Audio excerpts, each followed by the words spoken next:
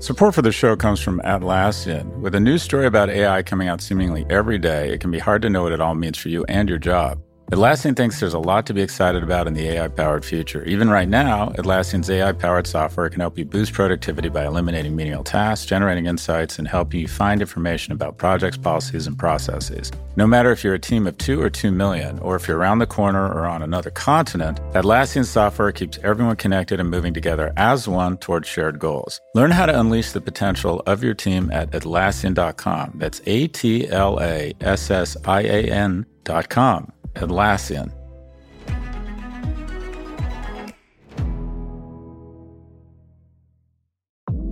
Support for Pivot comes from Pendo. Pendo improves the apps your customers and employees rely on. Whether you're building applications for customers or managing applications for employees, Pendo can help deliver better experiences for your users so they can get more value from your software. Visit pendo.io/pivot to learn more about how your team can use Pendo to start building better digital experiences. There you can also check out Pendo's lineup of free certification courses, 12 hours of in-depth training for your product management teams on topics from AI to product analytics to product-led growth. That's pendo.io/pivot to learn more.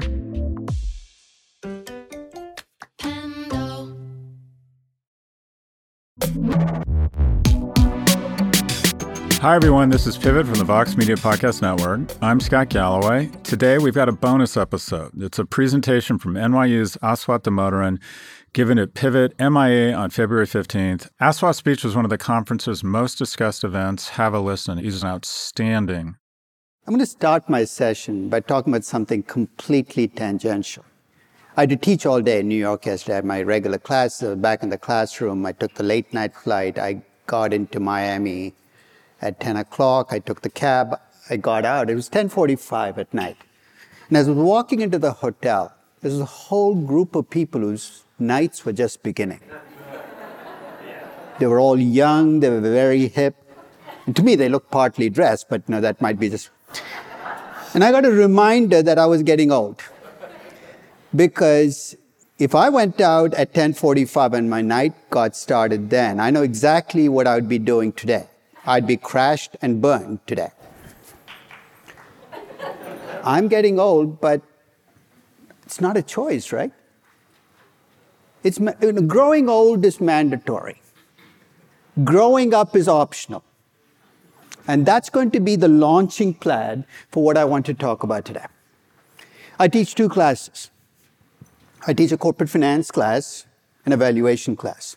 By itself, you say, what the heck does that even mean? In fact, MBAs come in and say, what's the difference between the 2 classes? I tell them the truth. It's the same class. I give it different names. That way it looks like I'm teaching 2 different classes. But the truth is that in corporate finance, I talk about businesses from the inside out. How do you run a business? How do you increase the value of a business? In valuation, I look at the same companies from the outside in. It's got to be much more passive, right? I've got to value Peloton given the people running Peloton, not based on what I wish it were run like. And in both these classes, I find myself looking for things that explain the cross-section. Because you can talk about anecdotal evidence. I've never used a case in 40 years of teaching because to me it's an insane misuse of my time. I've got 45,000 live cases in front of me, every publicly traded. Why would I go back to 1988 and let some Harvard Business School professor tell me what happened then, especially when I know the outcome? So I'll give you one of the structures I find incredibly useful in understanding why companies do what they do, and more importantly, in pinpointing when companies do things they shouldn't be doing. Just like human beings, companies go through a life cycle. Let me describe the life cycle. You have a business idea, brilliant idea, a startup. You're like a baby, right? You need constant care and attention, not to mention capital. You make it through the startup years, and let's face it, the mortality rate for businesses and companies is far higher than the mortality rate for human beings. 2/3 of startups don't make it through year 2. Great business ideas don't make it, but let's say you make it. You're now a toddler company. What do toddler companies do? They fall, they get up, they fall, they get up. Sometimes they fall and don't get up. If you make it through the toddler years, you hit what I call a bar mitzvah moment. The bar mitzvah moment is, if you're Jewish, this is when you're told you are now grown up, even though you're not. Companies go through, and many companies are not quite ready for the bar mitzvah moment because they're so used to being kids, somebody else taking care of everything. If you make it through the bar mitzvah moment, you become a teenager company. You know what teenagers do, right? I have 4 kids, and thank God they're all through the teenage years. But every morning, here's what teenagers do. They look in the mirror and say, I have lots of potential. What can I do today to screw it all up? So when you have a teenage company, don't expect it to act rationally. Some of you might know I bought Tesla in June of 2019. Why did I buy them? Because it was a particularly good time to buy them. Because Elon had been doing some crazy things in the months leading up to, including things like tweeting out $420 funding secured. Every word in that tweet was a lie. But it kind of caught up with them. Stock price had dropped. I valued Tesla for a long time. I always wanted the company in my portfolio. So at $180 per share, it looked good. And I bought it. And at the time that I bought it, I wrote a post saying, I'm buying Tesla because I think it's undervalued, but I also am buying it with open eyes. I'm buying a corporate teenager. And what I mean by that is if you buy a company like Tesla, be ready for some frustrating things happening. Like what? Your CEO getting up and tweeting about a diver in Thailand. Come on. Or taking $2 billion of your cash and buying Bitcoin. You got one of the great stories of all time. Why the heck would you but you got to take it as part of the parcel. You make it through the teenagers, you're at the peak of your life. You know what the peak of your life looks like? Those people yesterday leaving at 10:45. Peak of your life, you can go to bed at 3, wake up at 6 and be a fully functioning human being. Enjoy it while it lasts. It doesn't last that long. Because after the peak of your life comes middle age. And let's face it, none of us liked that day. I don't know what the exact year was, 30, 32. You wake up and say, I'm not young anymore. Even if you don't say it, your body will tell you, you're not young anymore. You're middle-aged. Enjoy middle age because there are worse things coming down the pike at you, right? After middle age comes old age. After old age comes dementia. After dementia comes death. One of the first things I do when I look at a company is I try to put in the life cycle. Think about your favorite company or your least favorite company. Ask yourself where it falls in the life cycle, because here's why it matters. How you move through the life cycle is a function of what kind of business you're in. If you think about how quickly you can climb the life cycle, if you're a capital-intensive infrastructure business, it takes a long time to climb the life cycle, right? You got to build assembly plants, you got to build capacity. It might take you 30, 40, 50 years. And along the way, you're complaining about how long it took you. But here's the advantage of taking a long time to build up your life cycle. Once you've got to the top, it becomes much more difficult for people to come up because it took you a long time, it takes them a long time. You stay at the top for an extended period because you took a long time getting there. And then when you decline, the decline is slow. You still don't like it, but you decline slowly. The quintessential 20th century company, the successful 20th century company, that's what the life cycle looked like. Think of how long it took Ford to go from being a startup to a mature company. Think of how long it stayed at the top. We forget that GM and Ford had an extended run at the top, and they've been in decline for a while. The reason I bring that up is one of the things that I think we all need to think about is the 21st century company's life cycle. I describe tech companies as aging in dog years. Basically, a 25-year-old tech company is like a 100-year-old manufacturing company. And I'll give you 2 contrasting examples. Where would you put GE in the life cycle right now? Do you guys like The Walking Dead? This is a Walking Dead company. It's a zombie company. The only stories you can tell about how quickly the end will come and how painful it's going to be, right? But it had a great run. 125 years.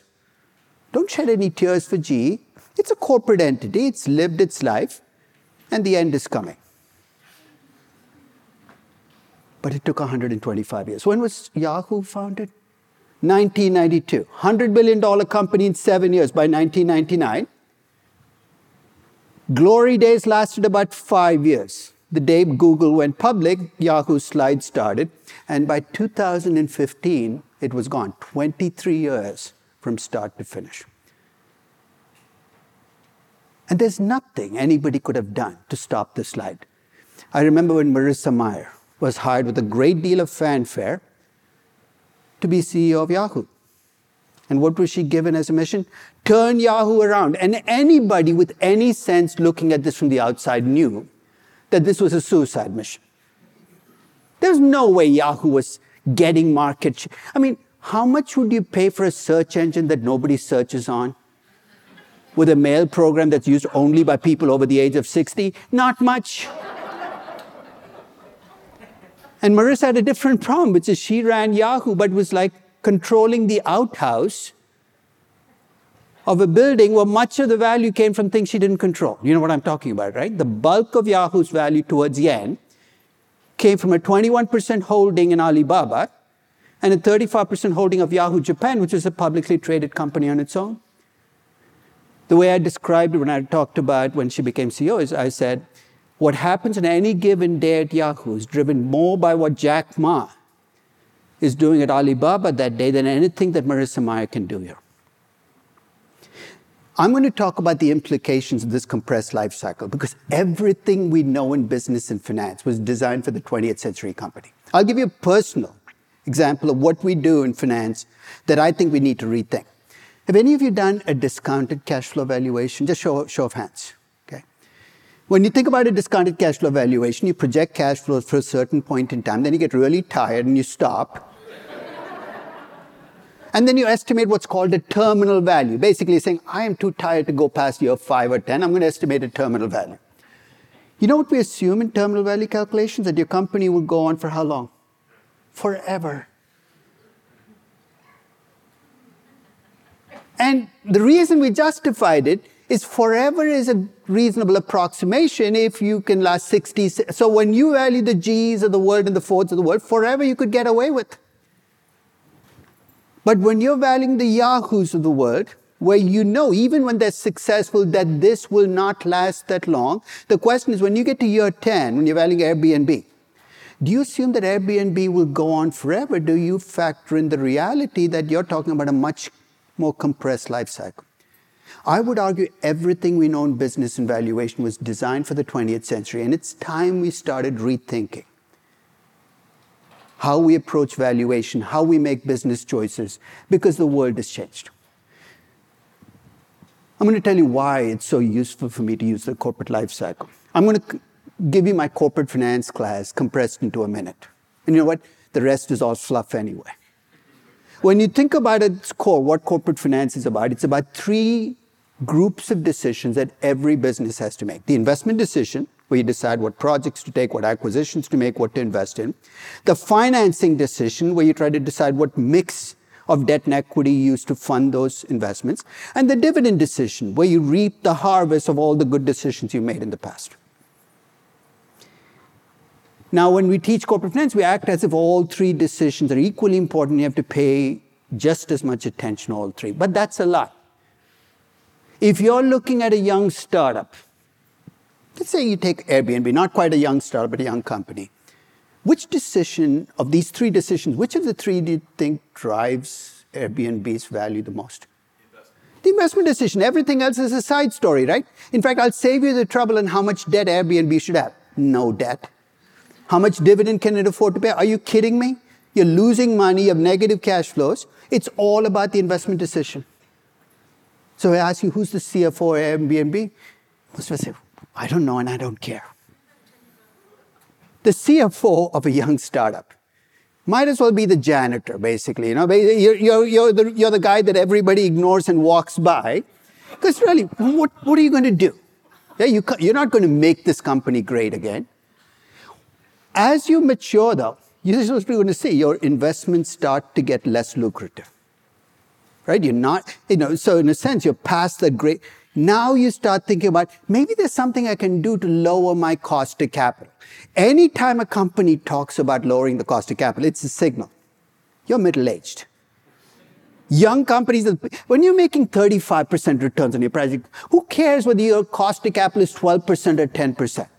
But there will be a time when you care, and your financing decision comes to the core, mature companies. You get past mature, you get past middle age, you get to be a declining company. Guess what you care about? How do I return cash? The dividend decision comes to the core. Sometimes just looking at what a company is focused on will tell you a little bit about where they are in the life cycle. And you can think about where a name change will come in here. And I'll let you think about that. And what it tells you about the future of a company. Okay? But that's something to factor in. Every action, not just financial, is telling you something about where the company sees itself in the life cycle. Now, of course, as all of this is happening, your earnings and your cash flows are changing. Early on, you're a young company.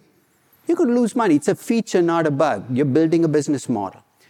Your cash flows are going to be even more negative. Why? Because not only are you losing money, you're investing for the future. Of course, this is what people call cash burn. They ring their, oh my God, the company has so much cash burn. If it's a young company, it better have a lot of cash burn, because if it isn't, then it's not a young company. That's another thing to look at. If you see a company with negative cash flows that claims to be a mature money-making company, something is not in sync in this story. Now, a lot of companies, if you have enough negative cash flows long enough, don't make it. That's the survival issue. But if you do, here's what I should expect to see. Your margins should start to improve. Your cash flows will go from negative to positive. Why? Because you have to reinvest less, your growth opportunities. In fact, your cash flows turn positive when you start to turn less optimistic about future growth, because you're reinvesting less. And then in those mature years, your cash flows are at their peak. And then you're going to decline, your cash flows start to go down. So just as you see a company age, you're going to see its cash flows reflected as well. I don't do consulting. I'm too lazy and too opinionated. And I wouldn't say much. I'd go into a company and say, what do you want us to do? Act your age. More money is wasted by companies trying not to act their age than any other single set of actions out there. When Walmart bought Flipkart, it's an Indian online retailer, about 5 years ago for $21 billion, I called it the most expensive facelift in history. Because let's face it, Walmart is an old company. It's a very good company. Don't take it badly. Being old is not a bad thing. At least they've made it through their own. They want to be young again. Why? Because they're competing against a company that seems to have found the fountain of everlasting youth. And I won't name the company. It's the most expensive facelift in history. And therein lies a reason why companies keep trying to be young again. There's an entire ecosystem out there that tells you can be young again. You know what's in the ecosystem? If you're a human being, it's plastic surgeons and personal trainers. You know the equivalent they're consultants and bankers. You can be young again. All you need to do is adopt our acronym. EFA, EVA, CFROI, ESG. Name the acronym, you adopt it, you're going to be young again. And then they ask you to do expensive things. You want to, go do an acquisition. I think the M&A process, the most destructive process across the world, across corporations. But if you think about why the process keeps going, there's a reason. You can be young again. Just this one big acquisition, you'll be young again. So act your age. If you're a young company, go out and reinvest money for the future. Don't talk about positive earnings and cash flows. That's not what I'm investing in you for. Make sure you invest for future growth. If you're a mature company, don't keep trying to tell me you can grow at 20% a year, because then you're going to do things you shouldn't be doing. And if you're a declining company, just accept the fact that your best days are behind you. We'll be back in a moment with more from Aswath Damodaran at Pivot MIA. Fox Creative. This is advertiser content from Atlassian. One of our customers who produces pizza at a very large scale all across the world. Believe it or not, they use AI to review the quality of the pizzas that are created. That goes through a workflow that scans the images of the pizzas and makes sure they visually look like what they should. So it's pretty cool. That's Sharif Mansour, Atlassian's head of AI.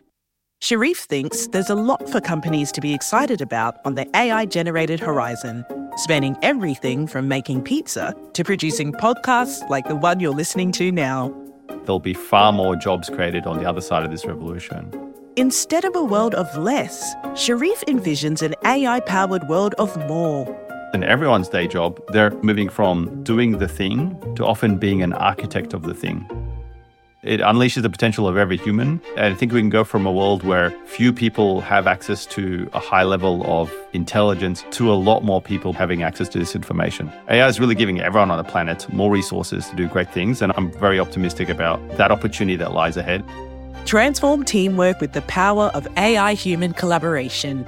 Start using Atlassian Intelligence for your Atlassian products like Jira and Confluence now. Learn more at Atlassian.com. That's ATLASSIAN.com. This week on The Gray Area, Professor Diana Posulka and I tackle one of life's biggest questions. Are we alone in the universe? What would it take for you to step off the agnostic ledge and say, yeah, aliens are real? Is it a spacecraft landing on the White House lawn? Well, something that was anomalous in 1952 did fly over the White House. And that's one of those cases that is still weird. That's This Week on The Gray Area, available wherever you get your podcasts. Welcome back. We now return to our bonus episode from Pivot MIA. I actually do a session called the theocratic trifecta. You know what the theocratic trifecta are? Sustainability, stakeholders, and ESG. Half of all business schools have every class has one of those three words in the title, because I think they're all marketing a myth, which is, if you do these things, you can live forever. And I'm reminded of the Egyptian pharaohs who had the same dream. So you know what they did, right? After they died, they got wrapped up in blankets or bandages, got put into tombs with all their favorite things around them. And guess what? They died anyway. So think about that when you think about all these things that supposedly matter. As I said, the other class I teach is valuation. And I'll tell you, one of the things that troubles me about how valuation has evolved over the last 40 years is almost all valuation has become financial modeling. It's become one gigantic Excel spreadsheet. And I'm a great believer that if you want to do valuation, you got to think about the story that underlies the numbers. Otherwise, all you have is a collection of numbers. But if you look at how critical stories are, across the life cycle, here's what you're going to see. When you have young companies, it's all about story. You know why, right? There are no numbers. Now, that story can be a good story, but as you age as a company, the shift is towards numbers. So if all you do is value mature companies, you can do everything on Excel spreadsheets. But if you try to do that in the Airbnbs and the Ubers and the Paytms of the world, it's not going to work because you're trying to impose a number-driven valuation on a valuation where it's all about stories. And as you go through this process, guess what? The amount and the type of uncertainty you're going to face is also going to shift. With young companies, you're at maximum uncertainty. And you don't have a crutch. You know what the crutches usually are, right? Let's look at the ratios. Let's look at there's nothing there. It terrifies people. So you know what the response is? They don't try to value these companies. Including most people who put money in these companies have stopped valuing the companies. What about those VCs? They price companies based on what? Users, downloads, subscribers, because they've given up. Their argument is there's too much uncertainty. But it's the reality. Early on, when you think about valuation, it's all about getting the story. And guess what? Your story is going to be wrong. What percentage of the time? 100% of the time. But that's okay. You don't have to be right to make money. You just have to be less wrong than everybody else. Remind yourself of that reality, because you'll be amazed at how many people stop because I'm feeling too uncertain. I say, you think you're alone? You think you're special? Everybody feels uncertain, including the people running the company. What makes you think you're going to solve that by building an Excel spreadsheet? So early on, it's getting the story right. I tell people I love valuing young companies. I find them fun because not only can you tell a story, but there's going to be differences in stories. You take an Airbnb or an Uber or a Palantir, and I go across the room. My guess is we'll tell very different stories. And you know how this is going to play out. There's going to be far more disagreement about valuation with young companies than about older companies. In fact, the analogy I give is when you value a young company, it's like having, you know how sometimes people start writing books and they die, and then somebody else is brought in to finish the book. I know it's a morbid thought. When you have a young company, it's like the person starting the book died in chapter 1, and you now get to write the remaining 34 chapters. When I'm asked to value Coca-Cola, it's like the author died in chapter 34 of the book, and I come in and write chapter 35. There's not much room to run. With older companies, the differences in narrative are going to get smaller. There's going to be less disagreement. One final point. If you read the Harvard Business Review, stop. Don't read it anymore. It'll ruin your brain because it gives you all these, I mean, let's face it, everybody goes to Harvard Business School as a CEO in waiting, right? You're treated as, you're going to be a CEO someday, let's teach you all the skills. And of course, one of the things Harvard Business Review likes to do is write articles about what a perfect CEO is. If you don't believe me, go read. McKinsey, in fact, think of these as the twin demons driving the great CEO myth, right? You got McKinsey has supplied more CEOs than any other consulting firm in history, like 60% of S&P 500 CEOs at one point in time were McKinsey CEOs. And they all talk about this mythical great CEO. It's a complete lie. Because you know what the right CEO for your company is? It depends on where you're in the life cycle. When you're a young startup, who do you want? A visionary, a storyteller. You want Steve the visionary. Of course, I picked Steve for a reason. But let's say you make it through that model. You're now a company that actually has to convert this idea into a business. You want somebody who's more of a pragmatist, right? You can't just have storytelling. You got to have somebody who takes the business idea and says, you know what, I'm willing to compromise on these things. It's called Paula the Pragmatist. I'm trying to be as non-sexist as I can be, so I'll change the names of the CEOs as I go along here. Yeah.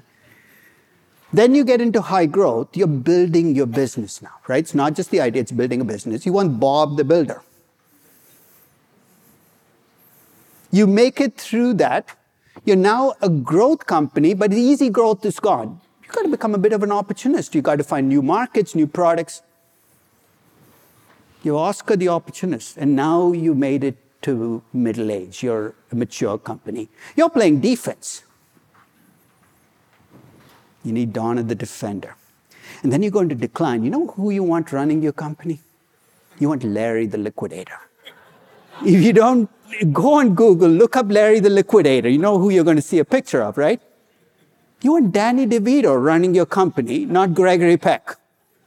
You don't want a guy with big vision. You want a guy who's very focused on getting you out of businesses, liquidating. You don't want people with big ambitions running declining companies.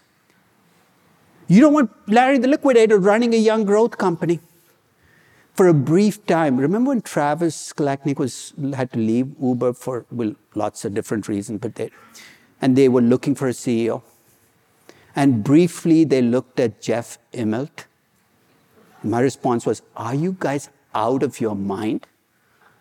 I mean, to begin with, we can debate what Jeff did at GE and whether it was good or bad. But even if you thought he did a good job at GE, bringing him in as CEO at Uber would have been the worst possible choice you can make. Could have been the wrong person for the company. So yeah, a couple of days ago, I did my latest valuations of the FANGAM stocks. They fascinate me because you think about storytelling and life cycles. Each of them has a fascinating story. And one of the questions is, where do they fall in the life cycle? If you get a chance, Amazon is a company I valued every year since 1997. Talk about a book that never ends, right? Each time you think you're getting to the ending chapter, they figure out a way to make this, it's like a sequel on top of a sequel on top of a sequel. It's like Pirates of the Caribbean, part 55. And Johnny Depp is still alive, and he's still drunk, and he's still doing all the things he did.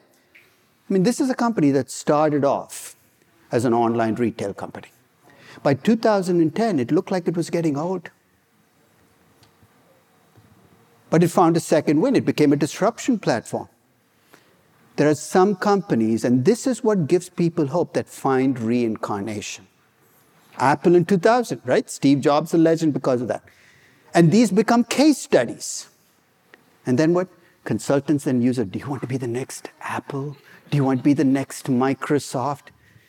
Come on. What company doesn't? But the reality is they're the exceptions, not the rule. And we have to remember that anytime we see a company saying, I'm the next Apple, I'm the next... How many times have you heard people say, I'm the next Amazon?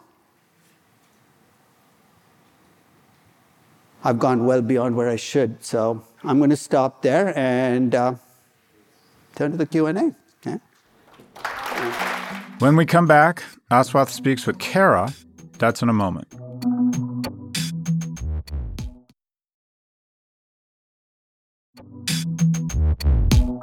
Welcome back. Here's the rest of Aswath Damodaran's speech at Pivot MIA.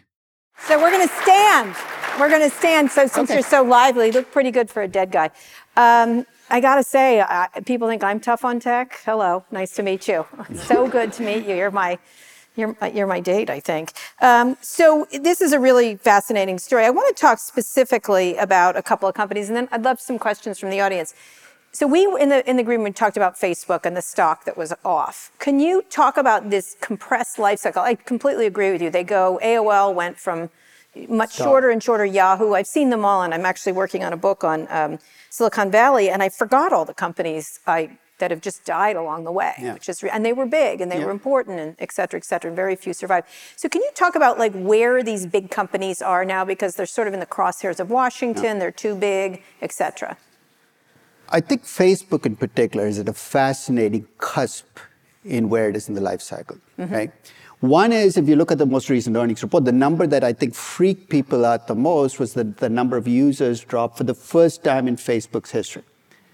Though people sometimes forget why it dropped. It wasn't because of regulation, it wasn't because of governments, it was Apple's privacy restrictions on its devices, which actually it reminded me of the Godzilla versus King Kong movies, right? The only thing that brings down Godzilla is King Kong, and Facebook met a King Kong big enough to bring them down.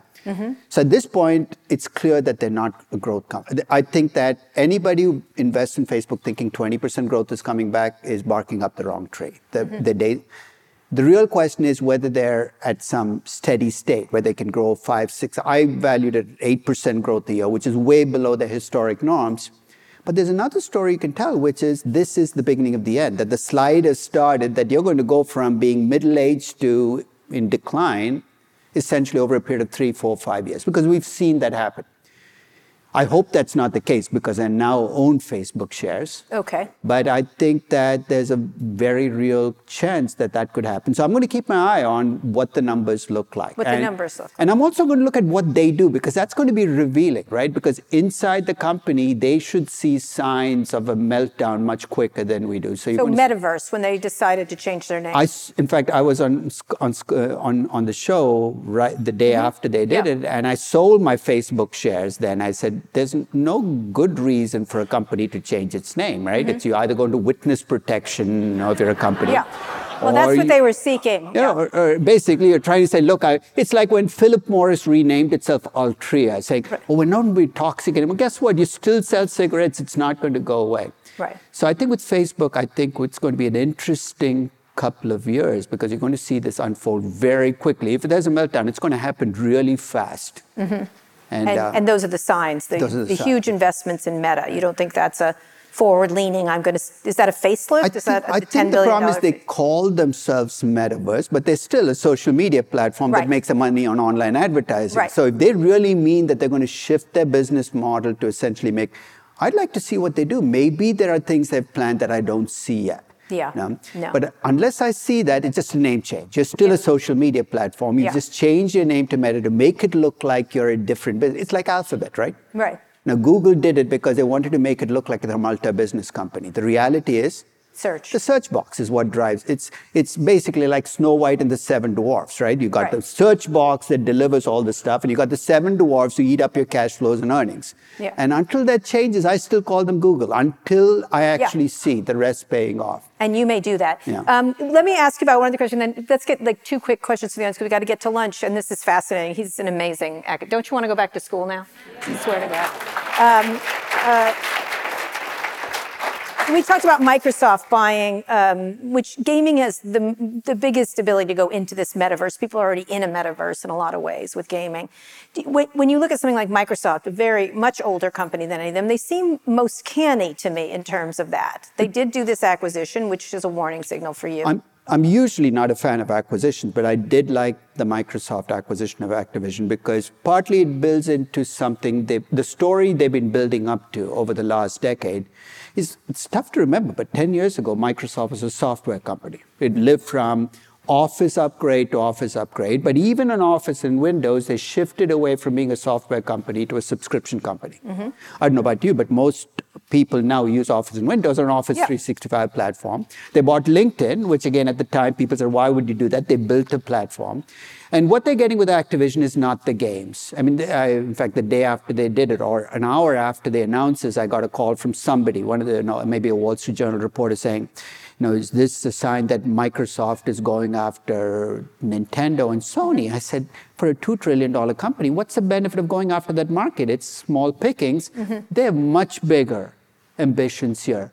They're buying a platform, and as they see, their future competitors are not Nintendo and Sony. It's going to be, Roblox and Facebook and the other players who can potentially come after them with gaming solutions. So Facebook is telling the truth. That's where I would expect them to see, see actions. Are they going into that part of the business? I have 2 more quick questions. Apple, then. Seems innovative for a bunch of old guys. They're pretty innovative. You know what I like about Apple is, if you think about how much cash they've had for the last decade, and all the suggestions that people give for buy Tesla, buy Netflix, Peloton. Because the reality is Apple has so much cash. They can buy Greece, they can pretty much buy whoever they want. Yeah.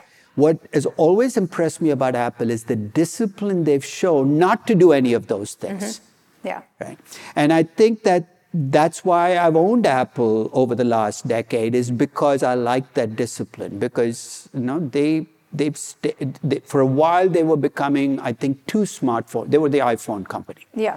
And I think the services business is giving them at least some room to think about what to do when the iPhone is no longer the franchise that it is. Yeah. Right? So I think with Apple, what I would be keeping my eye on is this is going to be a very tough franchise to replace. The greatest cash cow in history. But I like the way they're approaching. They're not in a hurry. They're not going out and buying things.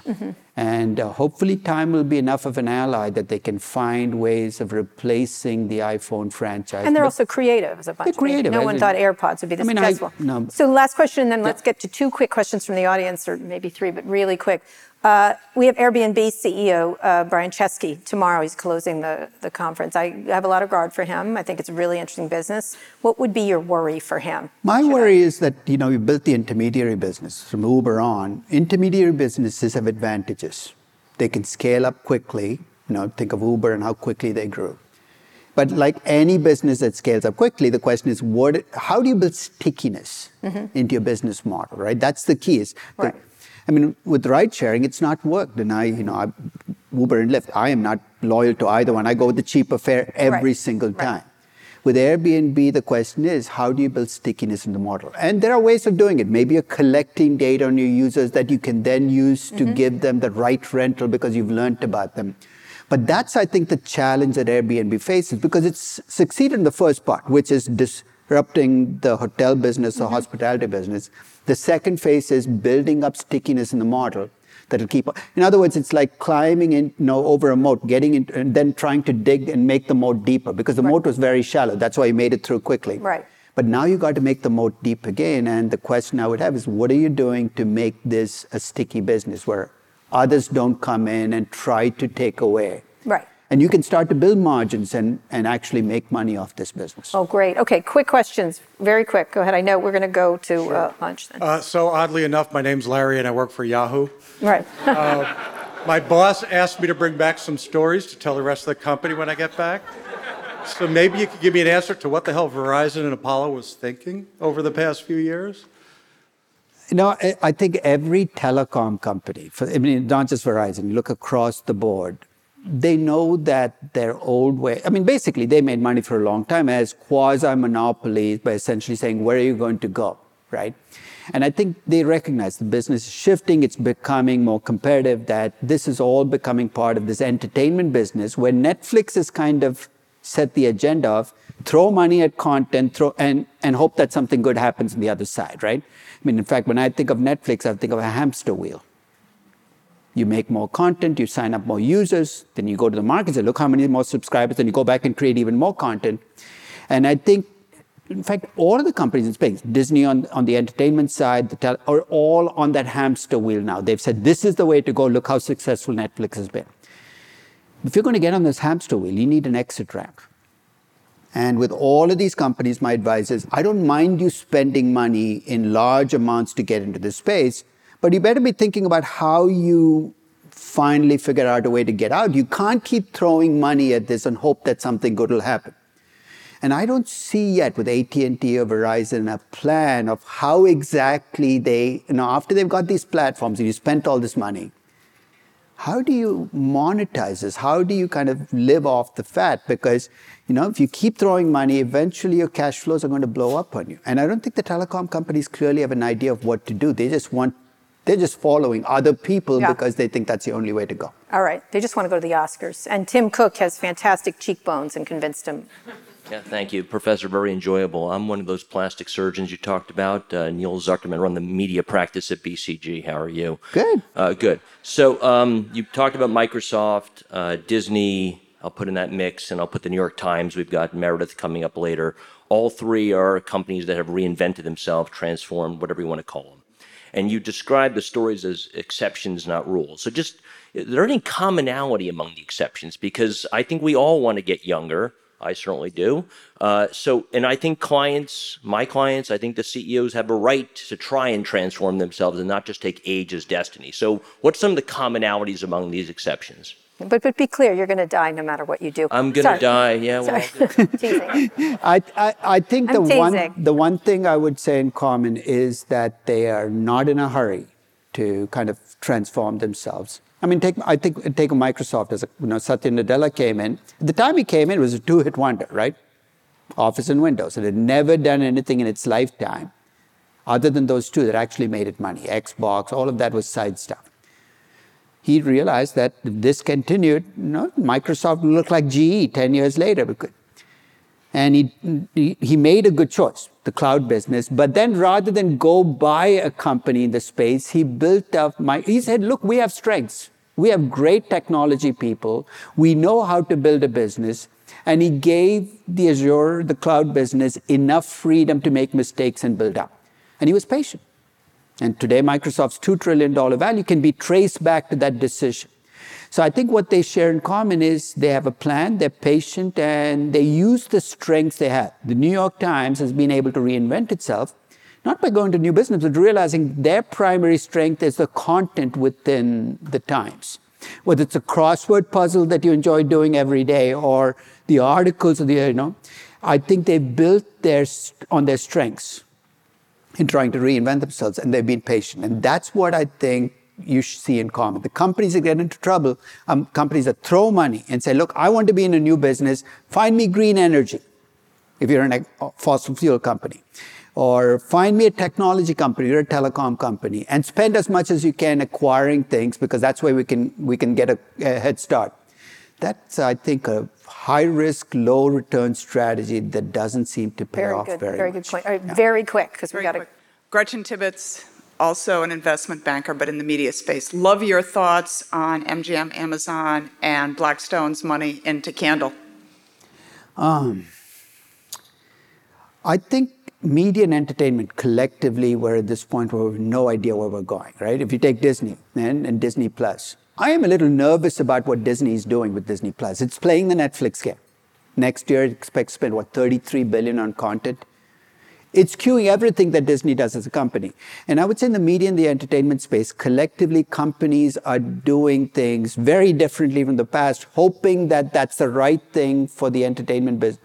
I don't think any of us knows what that entertainment business will look like. So I can see, if I were in this business, I would buy a bunch of options because I don't know what the winning game is, rather than put it all in, this is what's going to win, and have it all get lost because I made the wrong bet. So if I were advising companies, and I don't think, and with Amazon, everything is an option, because Amazon has one advantage over every other company in the world. Patience is built into its DNA. I've told people, look, you're competing against Amazon. The one thing, I don't know whether Amazon will ever make money, but the one thing I can guarantee is you will never make money. It's almost a given that they will bring down the business model's profitability by the time they're done. So the fact that you threw Amazon in the mix already makes me a little nervous about what the end game for this business is going to look like, because if Amazon has its say, it's going to keep margins low. It knows that you're going to lose patience and leave, and they're going to be around when this whole game plays out. Plus, they're selling toilet paper is what they're That's doing. exactly right. That's exactly their business. Anyway, Aswath, he's amazing. Thank you. Thanks for listening to Pivot. We'll be back next week with more episodes.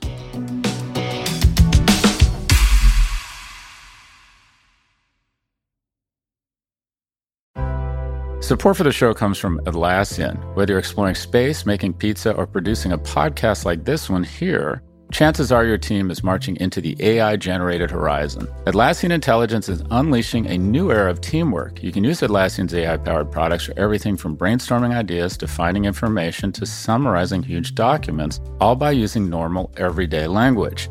Atlassian AI-powered software like Jira and Confluence help teams accomplish what would otherwise be impossible alone. Because individually we're great, but together we're so much better. Learn how you can transform teamwork with the power of AI at Atlassian.com. That's Atlassian.com. Atlassian.